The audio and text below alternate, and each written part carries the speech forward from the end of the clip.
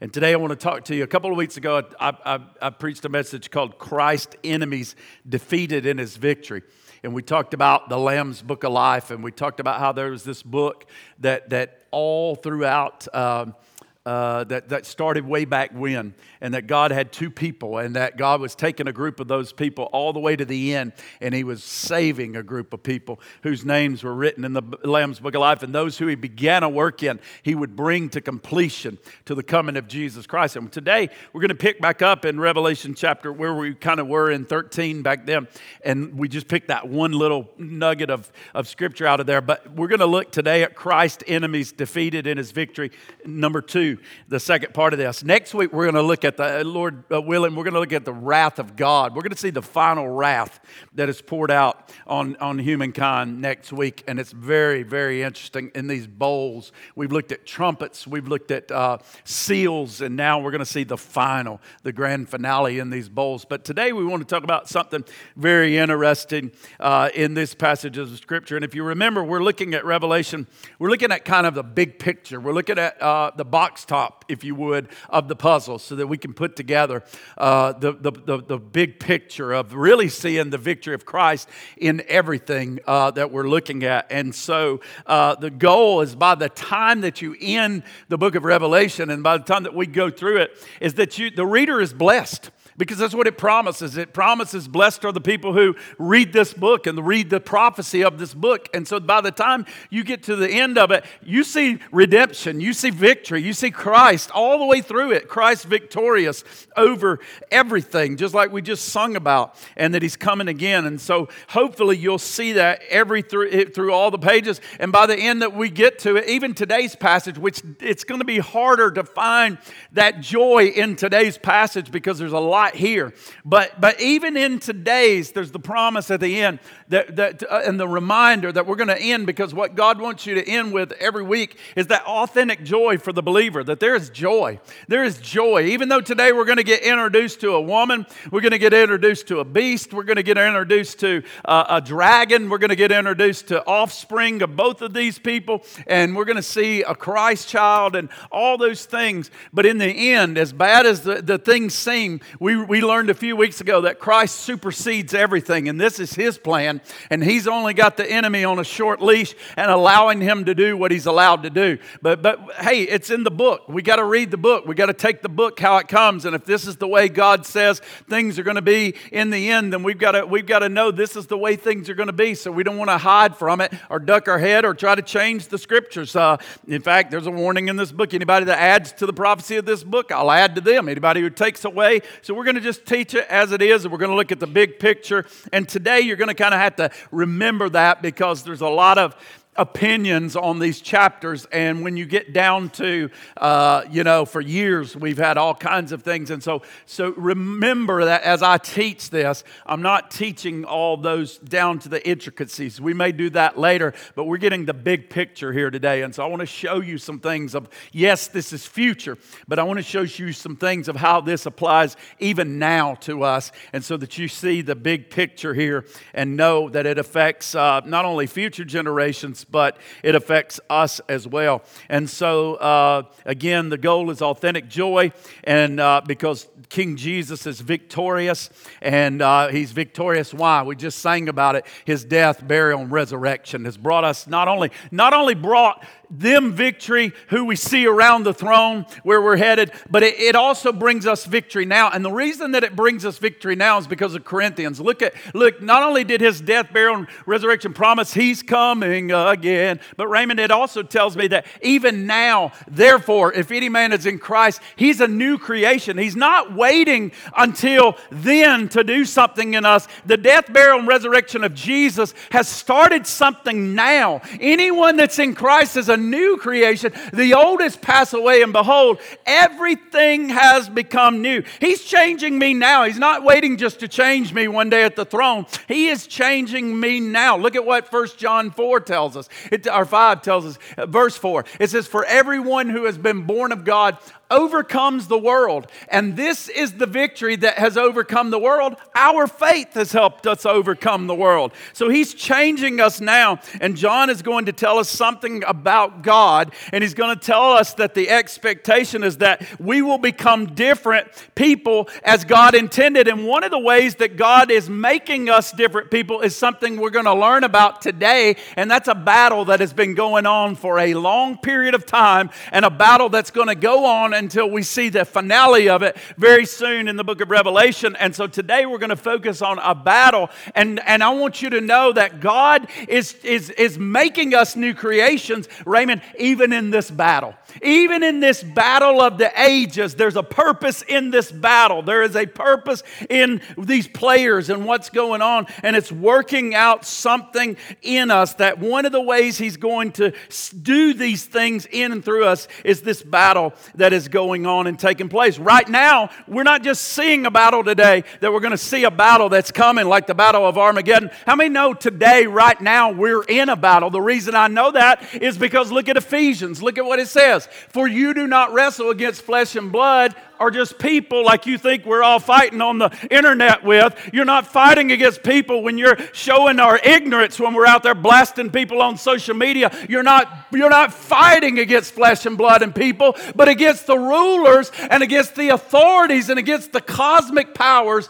over this present darkness, against the spiritual forces, evil in the heavenly places. Therefore, take up the whole armor of God, that you may be able to withstand the evil day, and having done all, to stand firm. There is a battle that we are involved in, and that battle started well even before, but for us human beings, it started way back in Genesis. We see the beginning of this back prophesied in Genesis 3:15. Look at what it says. The first pro-evangelion, the first coming of the gospel preached, and here's where it is. I will put enmity or war between you and the woman, and between your offspring and her offspring. He shall bruise your head, and you shall bruise his heel. We have war. There's war going on between Christ's offspring, and there's war going on between the devil and his offspring. We got a battle going on, a real battle here. And this is what we need to understand. We're not wrestling flesh and blood. We're in the greatest cosmic battle of all time. You're not fighting Democrats and Republicans. You're not fighting your mama and daddy. You're not fighting the church people. You are fighting cosmic powers that have been around for eons of ages, that was prophesied and promised way back then. Get ahead in the game and start to understand what battle we're in. Amen? And he says the Spirit, if you do, will empower us as God's people to stand firm.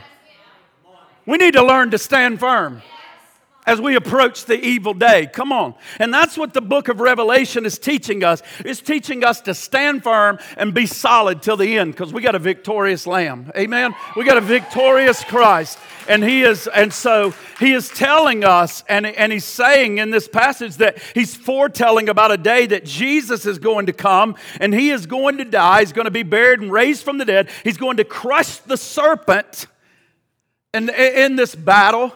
And when we get to the book of Revelation, we see that this snake or this dragon has many offspring that he's gathering together to bring the whole world against Christ and his anointed, against Christ and his offspring, so to say. So this epic battle comes to a climax, but don't just skip ahead all there and say, well, it's just the battle of Armageddon. There's a battle of Armageddon that's real going on every day right here. Do you hear me? Every day right here is a battle going on in the soul of mankind. You don't just focus on the Armageddon to come. We're in an Armageddon warfare every single day where we're being battled against, and where yes, there's future battles coming, and yes, but there's a spiritual battle where he is after the offspring of Jesus Christ, and he's moving, and God is moving this plan and this battle to a desired end where he comes out the victor and champion of the world. world. So that offspring we see very quickly after Genesis 3, we see about in Genesis 11 where we began to see the offspring, because we said there's two offsprings, Daniel. Well, the offspring of Satan, they want to make a name for themselves in the earth, so they build a tower. They said, come together, let us build ourselves a city and a tower with its top to reach into the heavens, and let us make a name for ourselves, lest we be dispersed over the whole earth, they say. So we see this. We see these two groups of people, that Satan now has this offspring that is taking place in the earth, and they are wanting to grow in power to build a name for themselves. Look at what John tells us about these people. You are of your father, the devil. Come on. What if I got up here like Jesus did and said, you're all of your father, the devil?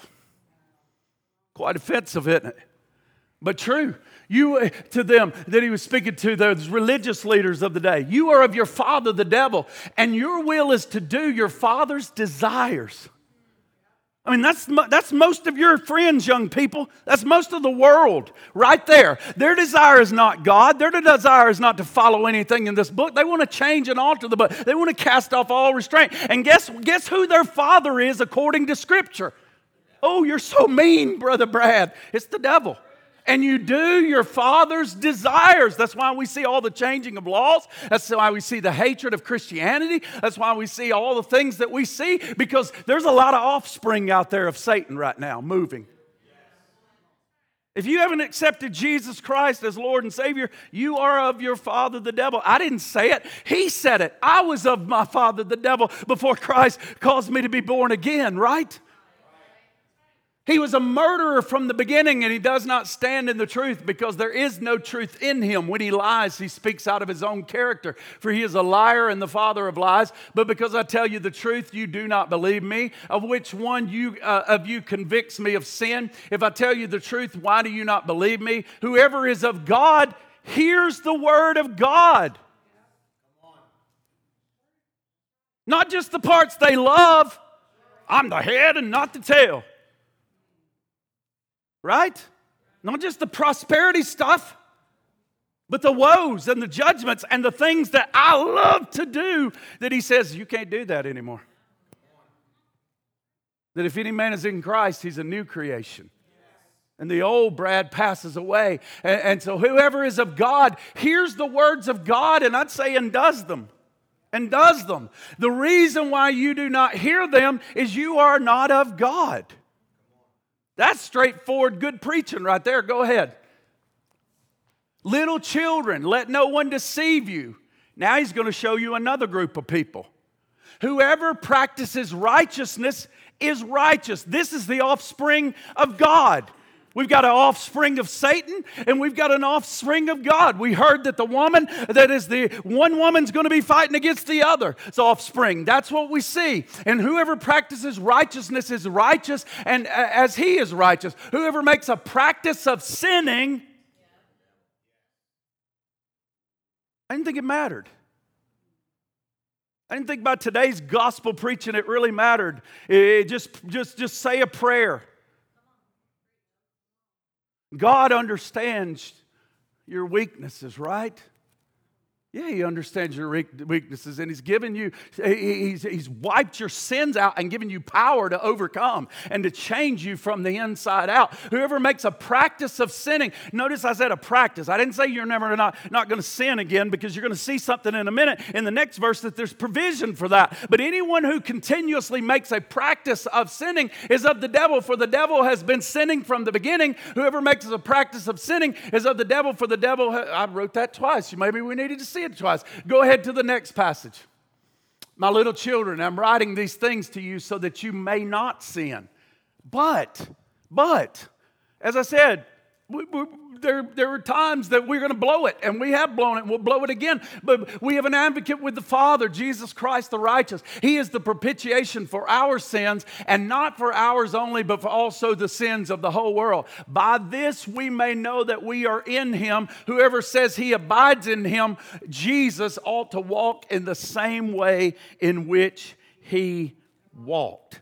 That's the evidence. God changes me. There's two groups. There's one group that is obedient and follows God, and there is another group that is disobedient and they follow Satan, right? And that's just how it is. So now we come to the book of Revelation today, and we see that we have this woman, we have a serpent, we have an offspring, we have Jesus, and we have Satan, and we have these different things that are going on with all of these people in chapter 12. And I want to walk you through this great battle that is going on in these chapters of Scripture. Look at verse 1. And a great sign. In other words, something that represents a reality.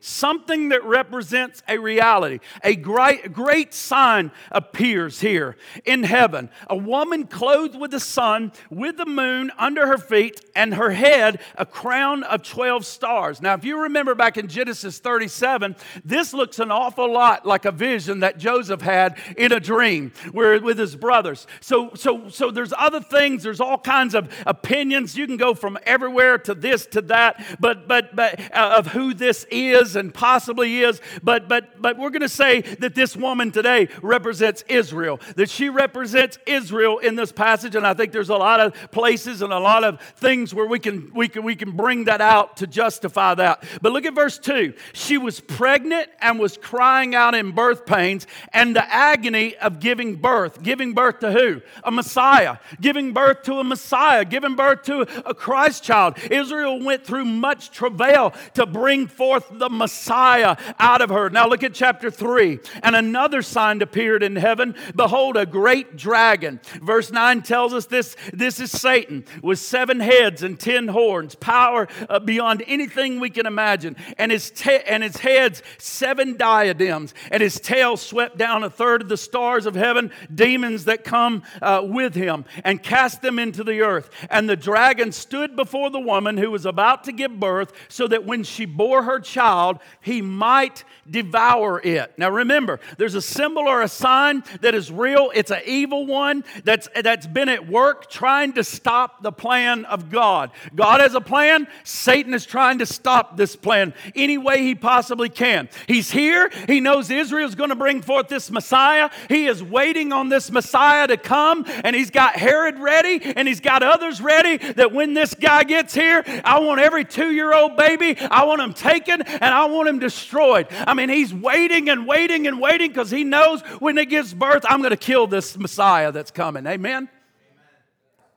And the Bible says he can't stop the plan of God. And what happens? The woman gives birth. Look at what it says in verse 5. She gave birth to a male child. This is why we know that it's the Messiah, the one who is to rule all the nations with a rod of iron. But her child was caught up to God and to his throne. We know that he died. We know that he lived. He died. He was buried. He rose from the grave. And we know he ascended up to heaven. We know he ascended to the Father, far out of reach. We know theoretically he was far out of reach from the devil while he was here. But we know because God, just like we know if we're in Christ, that we're far out of reach in reality, that God is protecting us, that God is with us, that God is in us, and he only allows Satan to do what he allows Satan to do, or anybody on this earth, because we know that he really has the power to stop it or the power to allow it to happen. Just like when Job, he came to Job, let me strike him, let me do this, let me do that. We know that he was limited in that, and we know he's limited now by God. And so we know that while Christ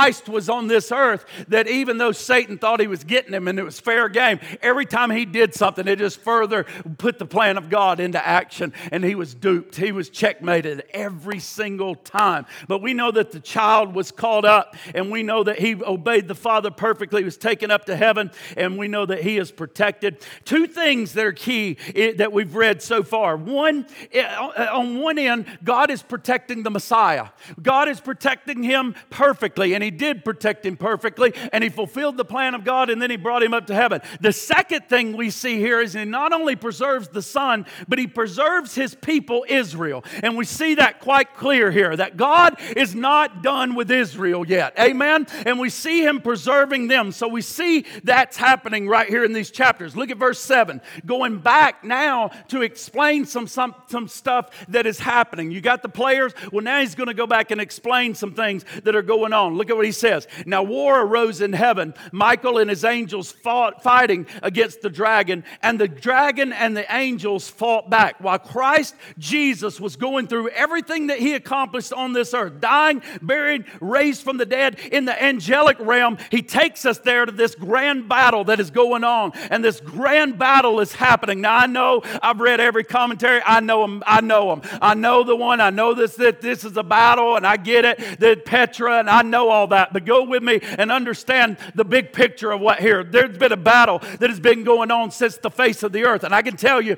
there was cosmic activity going on when Jesus Christ was on this earth. I got news for you. When that woman gave birth to that Messiah, there was a cosmic battle and a spiritual battle. Angelic forces like never before fighting in the heavenlies. Michael and the archangel and all sorts of battles taking place. Accusing, he was the accuser of the brethren. Back in those days, the Bible said, Satan had this place that he had. Listen to what it says. But in verse 8, he was defeated, and there was no longer a place for him in heaven. And the great dragon was thrown down, that ancient serpent who is called the devil and Satan, the deceiver of the whole world, was thrown down to the earth, and his angels were thrown down with him. Now look at what it says in verse 10. And I heard with a loud voice in heaven saying, now is salvation and power in the kingdom of our God, and the authority of his Christ or his Messiah have come, that the male child was born. For the accuser of our brethren has been thrown down, the one who accuses them day and night before God.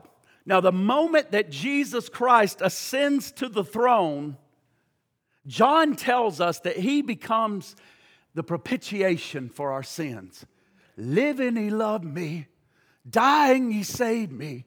Buried, he carried my sins all away. Rising, he justified. Freed me forever. The accuser who had a place before the throne of God to say, that guy, that scoundrel Daniel that preached last week, don't you remember him, God? Don't you know him? See, before Calvary, before the death, burial, and resurrection, he had a place. He had a place to go before the throne and accuse all of us and to say, you know what? Look at that. Look at Russell. Man, Russell, really, Brad? The guy that grew up in Louisiana, you talking about him? Brad, Hueytown? You know, the guy, Brad? But now the propitiation, the death, burial, and resurrection of our sins, he has no more place to accuse in heaven of us, because we got an intercessor who ever lives to make intercession day and night around the throne of God. Amen? Let him come accuse, and that one's mine. That's mine. He's covered by the blood of the Lamb. He's forgiven. He's clean. And so the accuser loses his place. Jesus makes intercession. Satan no longer can accuse in heaven. And so now he goes after the earth. Right? But watch this. But woe to you, O earth and sea, for the devil has come down to you in great wrath, because he knows that his time is short. No longer to accuse them in heaven, but we'll sure accuse them on this earth. Come on. We'll sure take the battle down to where they are. And Satan was delivered a death blow through the work of Jesus Christ, but he's injured and angry. How many ever seen an animal that gets injured? And now it's angry, and you go to try to mess with it. Man, I know, Daniel, you told me about your dog a few weeks ago, and you came in and you had when you get something that's injured and angry, that's kind of like the devil is after Calvary. He is injured and he is angry, and he knows his time is short, and he is absolutely coming down with full wrath and full fury against us in these last days, because he knows that his time is very short. Now look at the first thing that it says about him, and I know this is a future event, understand that, but let's show you the grand cosmic battle, and I want you to understand what's happening now and what's going to happen in the future. He stands now. He's been through this warfare. He's been cast down, and now he is in this future event in the end times. And look what it says. Look what the Bible says. And when the dragon saw that he had been thrown down to the earth, he pursued the woman that had given birth to the male child, but the woman was given 2 wings of a great eagle. You remember that she may fly from the serpent. Not only is this going to happen in the future, but do you know this has already happened in the past? Do you know God delivered Israel in the wilderness on wings as eagles? He already said He did it once. He did. He said, I'm like delivering you like a mother hen and like wings as eagles. I took you through the wilderness and delivered you. He's already done it. He's already on record, but He's going to do it again. Wings of a great eagle that she might fly from the serpent. That is the way God would rescue them into the wilderness, to the place where she is to be nourished for a time and times and half of time. So God's telling us right here, I'm not done with Israel. Just like I told you. Then look at what it says. The serpent poured out water like a river out of its mouth after the woman to sweep her away with the flood. But the earth came to help the woman, and the earth opened up its mouth, swallowed the river that the dragon had poured forth out of his mouth. Again,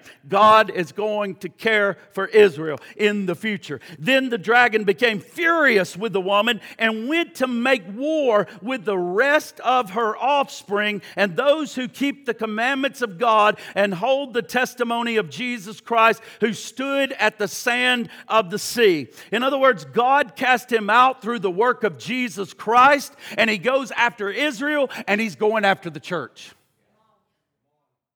No, hear me. Why are you so flabbergasted that the world hates us?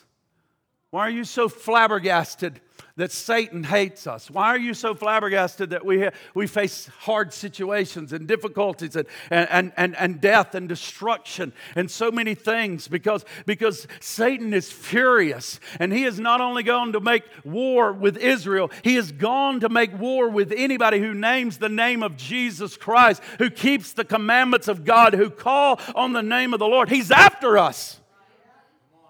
And we're in a battle right now. We're in a battle. And he goes after the church. And listen how he goes after us. And I saw a beast rising out of the sea with 10 horns, which means power, 7 heads, which is evilness like nobody else in the business, and 10 diadems, which means authority, on its horns, and blasphemous names on its head. And the beast that I saw was like a leopard, its feet were like bears, and its mouth was like a lion's mouth. Now, if you read the book of Daniel, you would recognize a few of these images right here of kingdoms and powers that God said were going to rule the earth, and did rule the earth back when. And now you're seeing them as though John sees them all compacted together into one terrible, ruthless kingdom in the end times. A piece of all these, and just bringing them together in this powerful, powerful beast system, this government, this great kingdom impacted into one that, yes,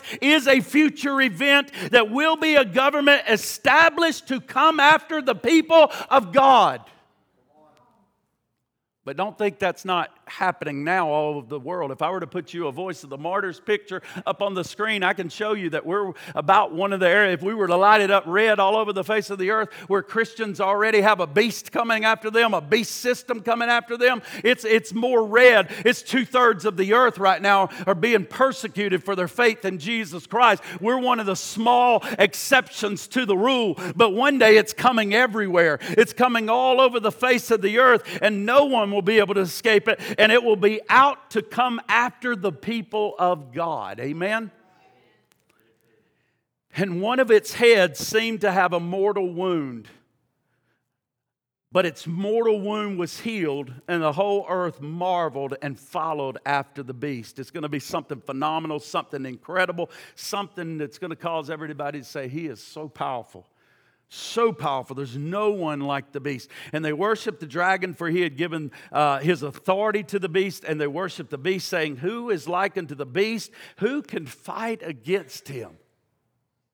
I mean, the world is going to be blown away. And then look at verse 5. And the beast was given a mouth uttering haughty, blasphemous words, and it was allowed to exercise authority for 42 months or 3.5 years. It opens its mouth in utter blasphemies against God, blaspheming His name and His dwelling, that is, and those who dwell in heaven. So God allows this battle, and there's this 2-pronged approach that the enemy takes. It's says, and we uncover here. Number one, he's going to blaspheme God. And number two, he's going to make war on the saints.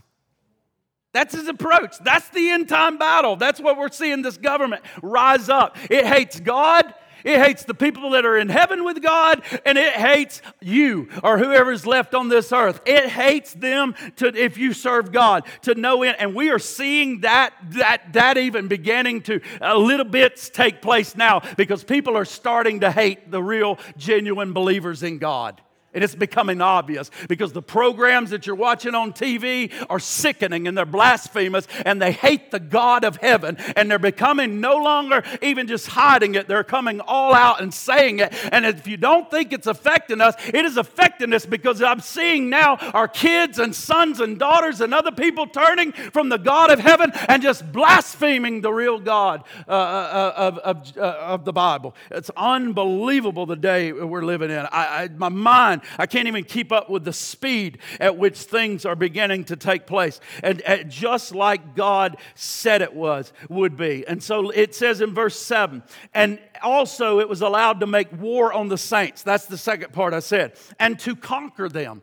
Look at what God gives the power to do. Stop filtering through your selfish, self-love, garbage that we filter everything through and read the Bible. Read the Bible. God, I don't understand it. I don't like it. But God allows some things that my flesh and myself does not like often.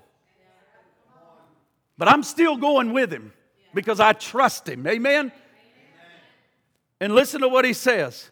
And all authority was given over every tribe, people, language, and nation. In other words, it's worldwide. And all who dwell on the earth will worship it. Everyone whose name has not been written before the foundation of the world in the Lamb's book of life was slain. If anyone has an ear, let him hear. If anyone is to be taken, that is Christian, to captivity he goes. If anyone is to be slain with the sword he must be slain. Here is the call for endurance of faith of the saints. He is saying you must endure even unto death if necessary. Saints, endure what's coming. Saints, know what's coming, but endure it. Endure it. Keep going. I'm calling for endurance of faith in the saints. So what he's saying is an event is coming that is so cosmic in nature that's going to cause Satan to go completely after the church. And listen to me. This is why church exists, this church. Please hear me. To prepare us for this. Now, I personally hope I'm right, and I don't plan to be around for it. But there's a lot that can take place before we even get there. And tell that to my brothers and sisters in Syria and in Pakistan that listen online.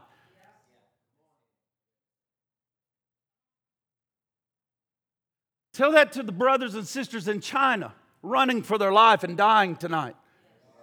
Not because they're bad people, because they serve Jesus Christ. And that is increasing and increasing and increasing. And you say it can't come to America, and I say it absolutely can, and it will. Where's the good news? Where's the blessedness and the joyousness that you promised, Brad? It's coming. Hold on. But the gathering together of the saints is no game, and this is why they want you to quit church. Because I'm trying to prepare you for the days in which we're living while we want to tell people you can do church wherever you want to do it, and you can stay home and you can do it on the internet. We need to be prepared for this. And it's not about coffee, and it's not about donuts, and it's not about YMCA. Those are all fun things. Do all those things. But I'm trying to prepare a group of people, a remnant, that are going to be able to make it all the way with me and stand at the throne of God, waving palm branches victorious and saying, do you remember those days? They were rough, but we made it. We stood up to the beast. We stood up to the system that was trying to crush us. We stood up to those that were trying to and so this is not a game. Singing songs is not a game. Preaching of the word is not a game. Teaching of the word is not a game. I know sometimes I make it too serious and there can be some fun and laughter and look, I get it. But folks, what we are trying to do and the reason the local church exists is we are trying to prepare you for these things that are about to take place so that you can endure. And so John sees another beast rising. Revelation 13:11. Then I saw another beast rising out of the earth. It had 2 horns like a lamb. It's trying to be a cheap duplicate of Jesus. And it spoke like a dragon. It exercises all authority over the first beast in the presence and makes the earth and its inhabitants worship the first beast. In other words, this is a false prophet that we are going to learn about later, whose mortal wound, then we see the beast whose mortal wound is healed. In other words, nothing can kill this beast at this point, but God's allowing, or seemingly. And listen to verse 13. It performs great signs, even making fire come down from heaven to earth in front of people, just kind of like Elijah and some of the prophets of old. It's doing it Moses, others. It's got tricks up its sleeve, and by the signs that it is allowed to work in the presence of the beast, it deceives those who dwell on the earth, telling them to make an image for the beast that was wounded by the sword and yet lived, and it was allowed to give breath to the image of the beast, so that the image of the beast might even speak, might cause those who would not worship the image of the beast to be slain. So what is going on here? He is attacking the world, or the Christians, or the people of God, Israel, the Jews, and the people that are coming to know the Lord at this time. But I say he's working this same type of system because I'm going to prove it from the past. I know there's a future one that will encompass the whole world, but I'm going to show you where this same tactic is being used even on us now. So it's not like we just learn this for future. We can learn and know that this is helping us now. He's attacking through the kingdom, which he brought first. We saw this beast system rising, this political power rising, coming against the people of God. We saw this Antichrist that we're going to see in the future that is going to come out of that and come against the people of God. But we saw that beast system that the 10 kings are going to give power to him and he's going to rule and all that. We see all that coming out of the sea of the people and rising to prominence and power. But now we see him not only mixing this power politically, we see him mixing it with religion. And so he's going to mix this political and religious system that will cause a group of people to give allegiance to the beast. Now let me show you how this is going to come about, to kind of paint you a picture and show you how it did come about and how it could come about again. And then we know future, it really, really, really will come about in a way like we've never seen. However, in World War I, if you remember, there was a humiliating defeat to a nation called Germany. And Germany suffered very hard during that time. They lost a lot economically. Really kind of reminds me a lot of what's going on in America and the decline and different things going on. And there was a guy that came out about that time, a young man. And here's what he began to do and decided to do. I can make Germany great again. You follow me and I will cause us to turn this thing around. If you will just trust me. And this man, and you know his name was Adolf Hitler. And he said, I'm going to bring Germany around again. I know you're humiliated. I know you're defeated. I know you young people have no hope and you don't see a way forward. But if you will trust me and follow me, I'm going to make everything good again. And we know that he did. He rose to power through through government and religion. And in a minute, I'm going to show you where the church played a major role, more of a prominent role than you could ever imagine, helping this man thrust into the power and tell everyone to give allegiance to the beast there that was coming up at that that time. And he said, I have a plan. And he said he arose to absolute authority by the mid-30s, and they called him Der Führer, we know from history, which means the leader. And they raised their hand in a salute to this man, pledging absolute allegiance to them. And they began to wear a mark on their arms as they raised their salute up to him, a mark and bandanas and other things saying, I'm with him, I trust him, I worship him, basically. They began to wear a mark. They began to pledge their allegiance to this man. They began to start to worship this leader who came to prominence and to power. And the way this man climbed to prominence and power was through the church. Because in 1933, Hitler came to a man named Mueller, and he was the pastor in the German National Church. And Hitler convinced Mueller that the state religion of Germany should be the Nazi religion. So Mueller agreed to do this, and he became head of the Nazi church. And this is Mueller right here, and that is Mueller giving the salute to the Führer to say, the church of this time bows to you as well. We don't just bow to Jesus Christ, we bow to the Führer. If you don't think it can happen, think again. It can happen again. But a group of about 3,000 pastors, a man by the name of Niemöller began to rise up and say, no way.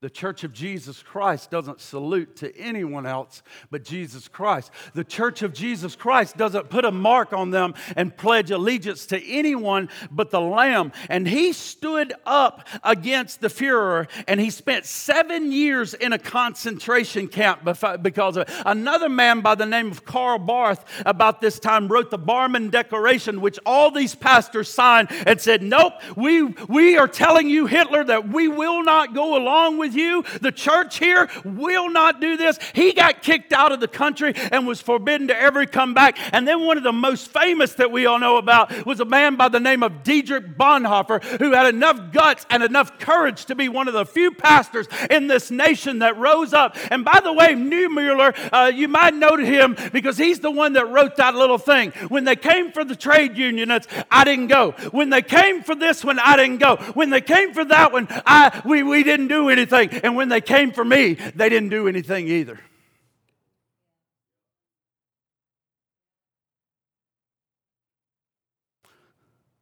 But then Dietrich Bonhoeffer rises up, and he stood against them and said, I won't go with Hitler.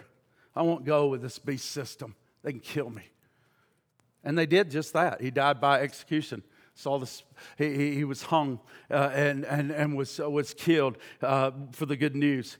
And basically, it's the same thing that they're going to face in the future, but we're already facing it now. They've faced it in the past, and we'll face it again. If you stand up against these things, you're not going to regret it when Jesus comes. And I'm going to show you that in a few minutes, that if you stand against this beast system, if you stand against this Antichrist system that's rising, if you stand against these things, you won't regret it. Bonhoeffer, I don't think now regrets it around the throne of God. I don't think Betsy ten Boom regrets it around the throne of God. I don't think Richard Wurmbrand and Watchman Nee and all of these people who have stood down through the ages are ever, nor the Apostle Paul, nor the Apostle Peter, nor James and John, and all the people who have given their life, not John, but all of those who gave their life as a sacrifice that stood up against the system. I don't think they're going to regret it when they're around the throne, because let me tell you what these in the tribulation period are going to do, and it shows us what all, I believe, saints are going to do around the throne, we all, in a sense, have resisted evil. We all have fought as the offspring of God against the offspring of Satan, and we all are resisting, and some have to resist to death,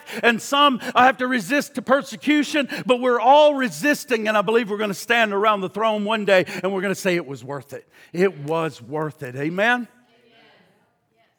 Look at what he says in verse 14. And then I looked, and behold, on Mount Zion stood a Lamb, and with him 144,000 who had his name and his father's name written on their forehead. These people are resisting that beast system, that Antichrist system. And I heard a voice from heaven like a roar of many waters, like the sound of a loud thunder. The voice I heard was like the sound of harpists playing with their harps, and they were singing a new song before the throne, before the four living creatures and the elders. No one could sing the song except the 144,000, or the people of God who have been redeemed from the face of the earth. I mean, they stood against these things and they were attacked, but they're not regretting now standing before the throne when Jesus comes back. They're standing around the throne singing. They're singing with joy around the throne of God, because God's plan is good and nobody is going to get away with anything. Nobody's going to get away with anything. Hitler's not going to get away with anything. The people that killed these folks are not going to get away with anything. The people who kill Christians in the future are not going to get away with anything. Amen?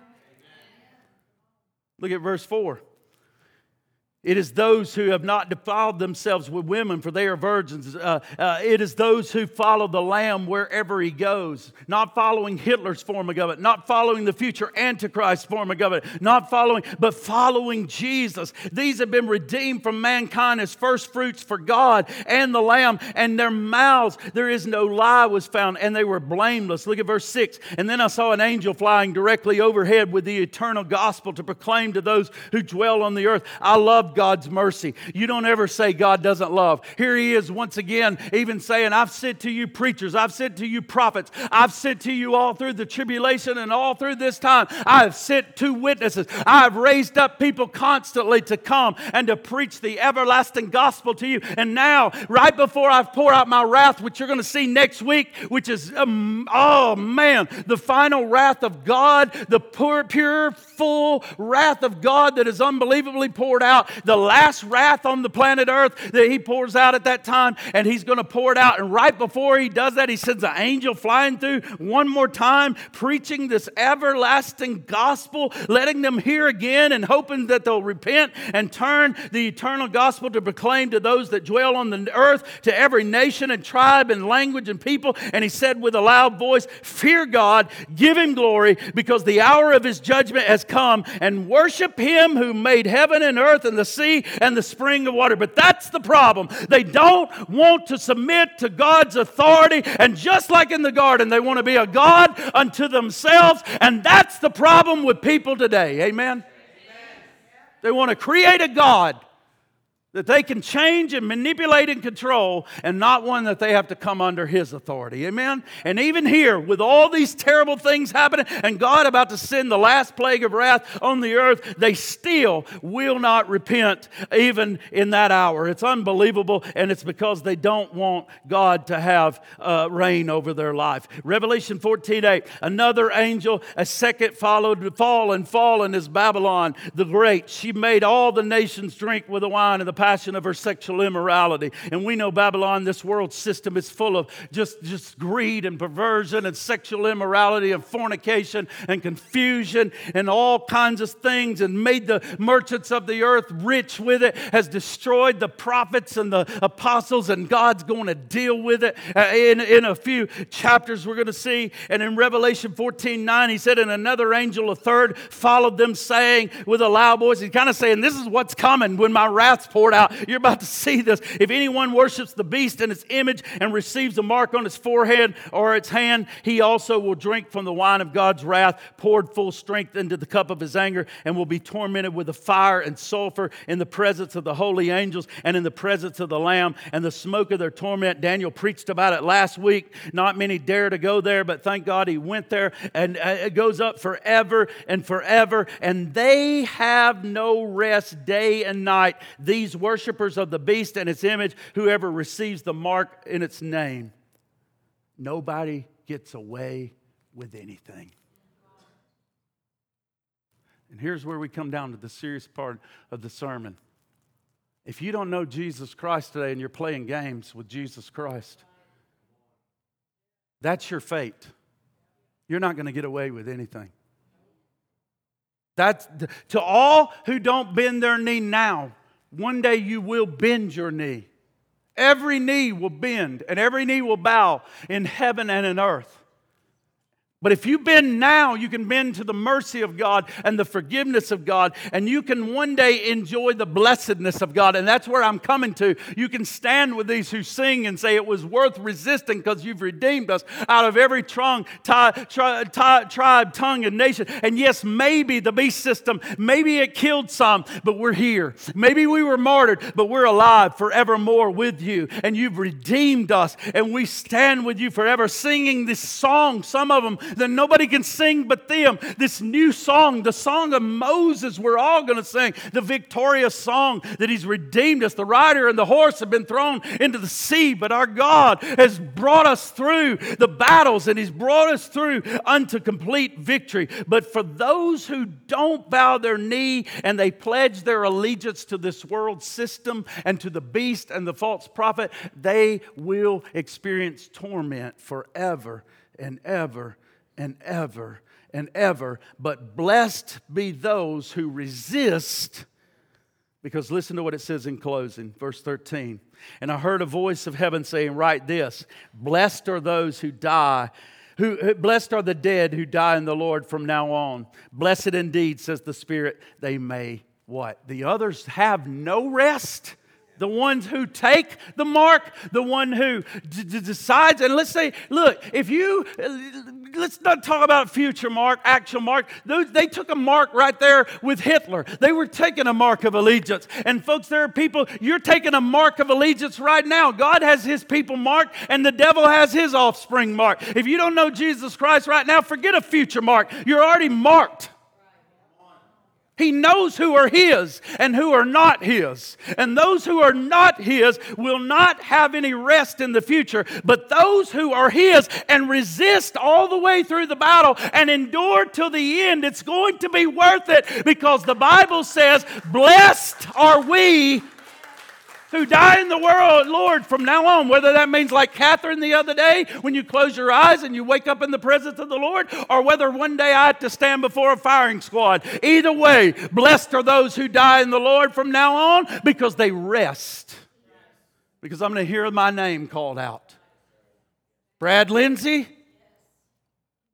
well done. Well done, thou good and faithful. Enter into my rest. That's the joy I was speaking of that you find in this book. And here's what it says, for their deeds follow after them. That means what we do right now matters. I'm not talking about a salvation of works, but I'm not talking about a salvation that works. Did you hear me? Not a salvation of works, but a salvation that works.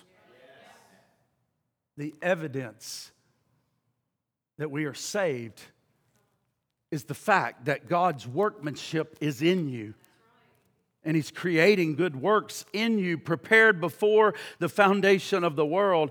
And if you're a follower of Jesus, we will stand before the throne. And so He says, here is the call of endurance for the saints, those who keep the commandments of God. And then He said, then I looked, and behold, a white cloud, and seated on the cloud, one like the Son of Man, with a golden crown on his head, a sharp sickle in his hand. And another angel came out of the temple, calling with a loud voice to him that sat on the cloud, put your sickle in and reap, for the hour to reap has come. The harvest of the earth is fully ripe. In other words, gather all the Christians, get all your own, God. God's going to get His own. And then another angel came out of the temple in heaven, and he too had a sharp sickle. And another angel came from the altar, and the angel who has authority over the fire, and he called with a loud voice to the one who has the sharp sickle, put in the sickle, gather the clusters from the vine of the earth, for the grapes are ready. So the angel swung the sickle across the earth, gathered the grape harvest of the earth, threw it into the great winepress of the wrath of God.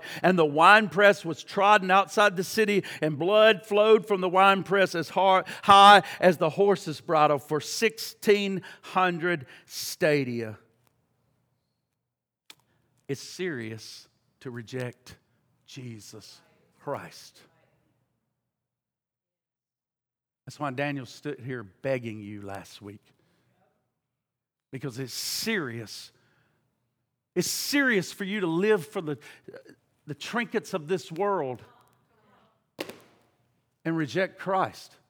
It's serious for you to chase a career so much that it becomes your God and you reject Jesus Christ. It's serious for you to chase a 401k. It's serious for you to chase a young skirt, a young boy or a young girl, and they don't serve Jesus, but it's okay, I'll follow them anyway, when the Word of God forbids that, and it's going to lead you down a road where, like Solomon, where you may find yourself worshiping false gods and you're away from God. It's serious, and it's serious to fall into the hands of an angry God. And that's what we're going to learn next week. Because you did not bow your knee now. But those, and this is the last scripture for real, those who resist and bend their knee to God will sing. Look at this verse. And I saw what appeared to be a sea of glass mingled with fire, but also those who had conquered the beast and its image and the number of its name, standing beside the sea of glass with harps of God in their hands. And they sing the song of Moses, the servant of God, and the song of the Lamb, saying, Great and amazing are your deeds, O Lord God Almighty. Just and true are your ways, O King of the nations. Who will not fear, O Lord, and glorify your name? For you alone are holy. All nations will come and worship you, for your righteous acts have been revealed. True followers of Jesus will sing this song one day, and we will sing around the throne. A little boy asked his daddy after reading Dietrich Bonhoeffer biography, and I would suggest you start reading biographies of great saints who stood the test of time. And if you need to know some, I will let you know. And I may start putting them in the newsletter, but where we can you can know some good ones, because we need to be prepared. It builds your faith. But a father was reading this recently to his children, and they were sitting there having family devotion, and they read, and they got to the part where Dietrich Bonhoeffer decided that he was going to resist, renounce Christ, and we'll let you live. Give your allegiance to the Hitler system, and we'll let you live. And he decided, no, thank you. I don't want your mark. I'll resist the beast system, and I'm going to go with Christ. And when he did, he died. And the young boy asked his father, who was a pastor, he said, if you ever have to walk that path, he said, Father, what would you have done if you were Bonhoeffer? And the dad said, I'd like to think, your dad's a super Christian. Well, you know what I would do. But he said he sat there and thought for a few minutes, and here's what he came up to. And I want to leave you with this word of encouragement. He said, if ever we have to walk down that path, Jesus will be there with us. He was saying, Sonny, if we ever have to walk down the path of cancer, Jesus will be there with us. James, if we ever have to walk down the path of losing our spouse, Jesus will be there with us. If we ever have to walk down the paths of a company selling out and losing a job, Daniel, Jesus will be there with us. And son, if we ever have to stand and ferocious lions are being let loose in a coliseum, Jesus will be there with us. As followers of Jesus Christ, I leave you today with saying, we cannot lose. We cannot lose. Hallelujah. Father, you are such a good, good God. And as followers of Jesus Christ, we can't lose. And thus your promise that everybody who reads this book is blessed. That's authentic joy. That's authentic joy. Lord, I could sit up here and tell you some fake kingdom now stuff like we preached in this nation for a long time, but it doesn't bring authentic joy because it's not true. Because the minute we start telling everybody on this earth they're going to be healthy, wealthy, and wise, the first time they find out we really have a battle that's going on and a true Satan, and we have an offspring that hates the woman and is after her, hates the woman that gave birth to the male child and is after his seed, then it becomes quite confusing with them when the cancer report comes or when the death blow comes. They get really, really confused and they begin to lose their faith in God. But God, we have a God that has told us exactly the plan of God since the beginning. And He has walked us all the way through it. How, God, you were going to have Israel, and that through their rejection, God, it was going to be brought to the Gentiles. And then how at the end, God, the Gentiles were going to begin to wane. And when all the number of Gentiles would come in, you're going to take it back to the Jewish people, and their eyes were going to be open. And salvation is going to come. come to the entire world. And God, when the evil, when the final time gets there, that God, you got a plan to take care of this, where this battle is going to finally culminate in the valley of decision and in the valley of Jezreel, in the valley of Armageddon, where God, that you're going to finally put an end to all of this, God. And Lord, finally, we look beyond that and we see a new heaven and a new earth where the righteous dwell. We see a new heaven and a new earth where, God, where we don't have battles anymore. We see a new heaven and a new earth where you wipe every tear away from our eyes, God. I'm not trying to find that here because I know that's not here, God, that's to come. And so I fix my eyes on you, Jesus, the author and the finisher of my faith. And Lord, you will give me endurance until I get to there. And so I'm grateful for that. Just as you carried a Dietrich Bonhoeffer, just as you carried a Niemöller, just as you carried, God, all these these people, God, through. Corrie ten Booms, God, Richard Wurmbrands, God, the apostles, the prophets, others. God, you will carry me through and my faith through. And you'll carry the people in this room, our faith through, God. And our faith will end in sight. And one day we'll stand around the throne and say, grace, grace. Grace got us here. And Lord, it's amazing. It's worth it, God.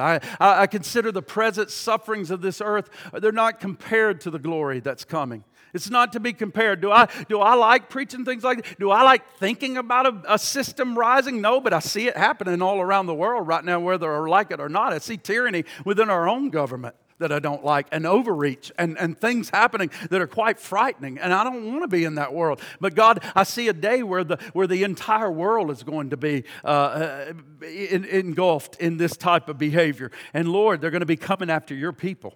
And so God, give us the grace to stand, give us the courage to stand, and prepare our hearts now as we come to church and are allowed to come to church. For however much longer we're allowed to meet publicly and openly and to preach on the internet, we know those days are short. They're short-lived, God.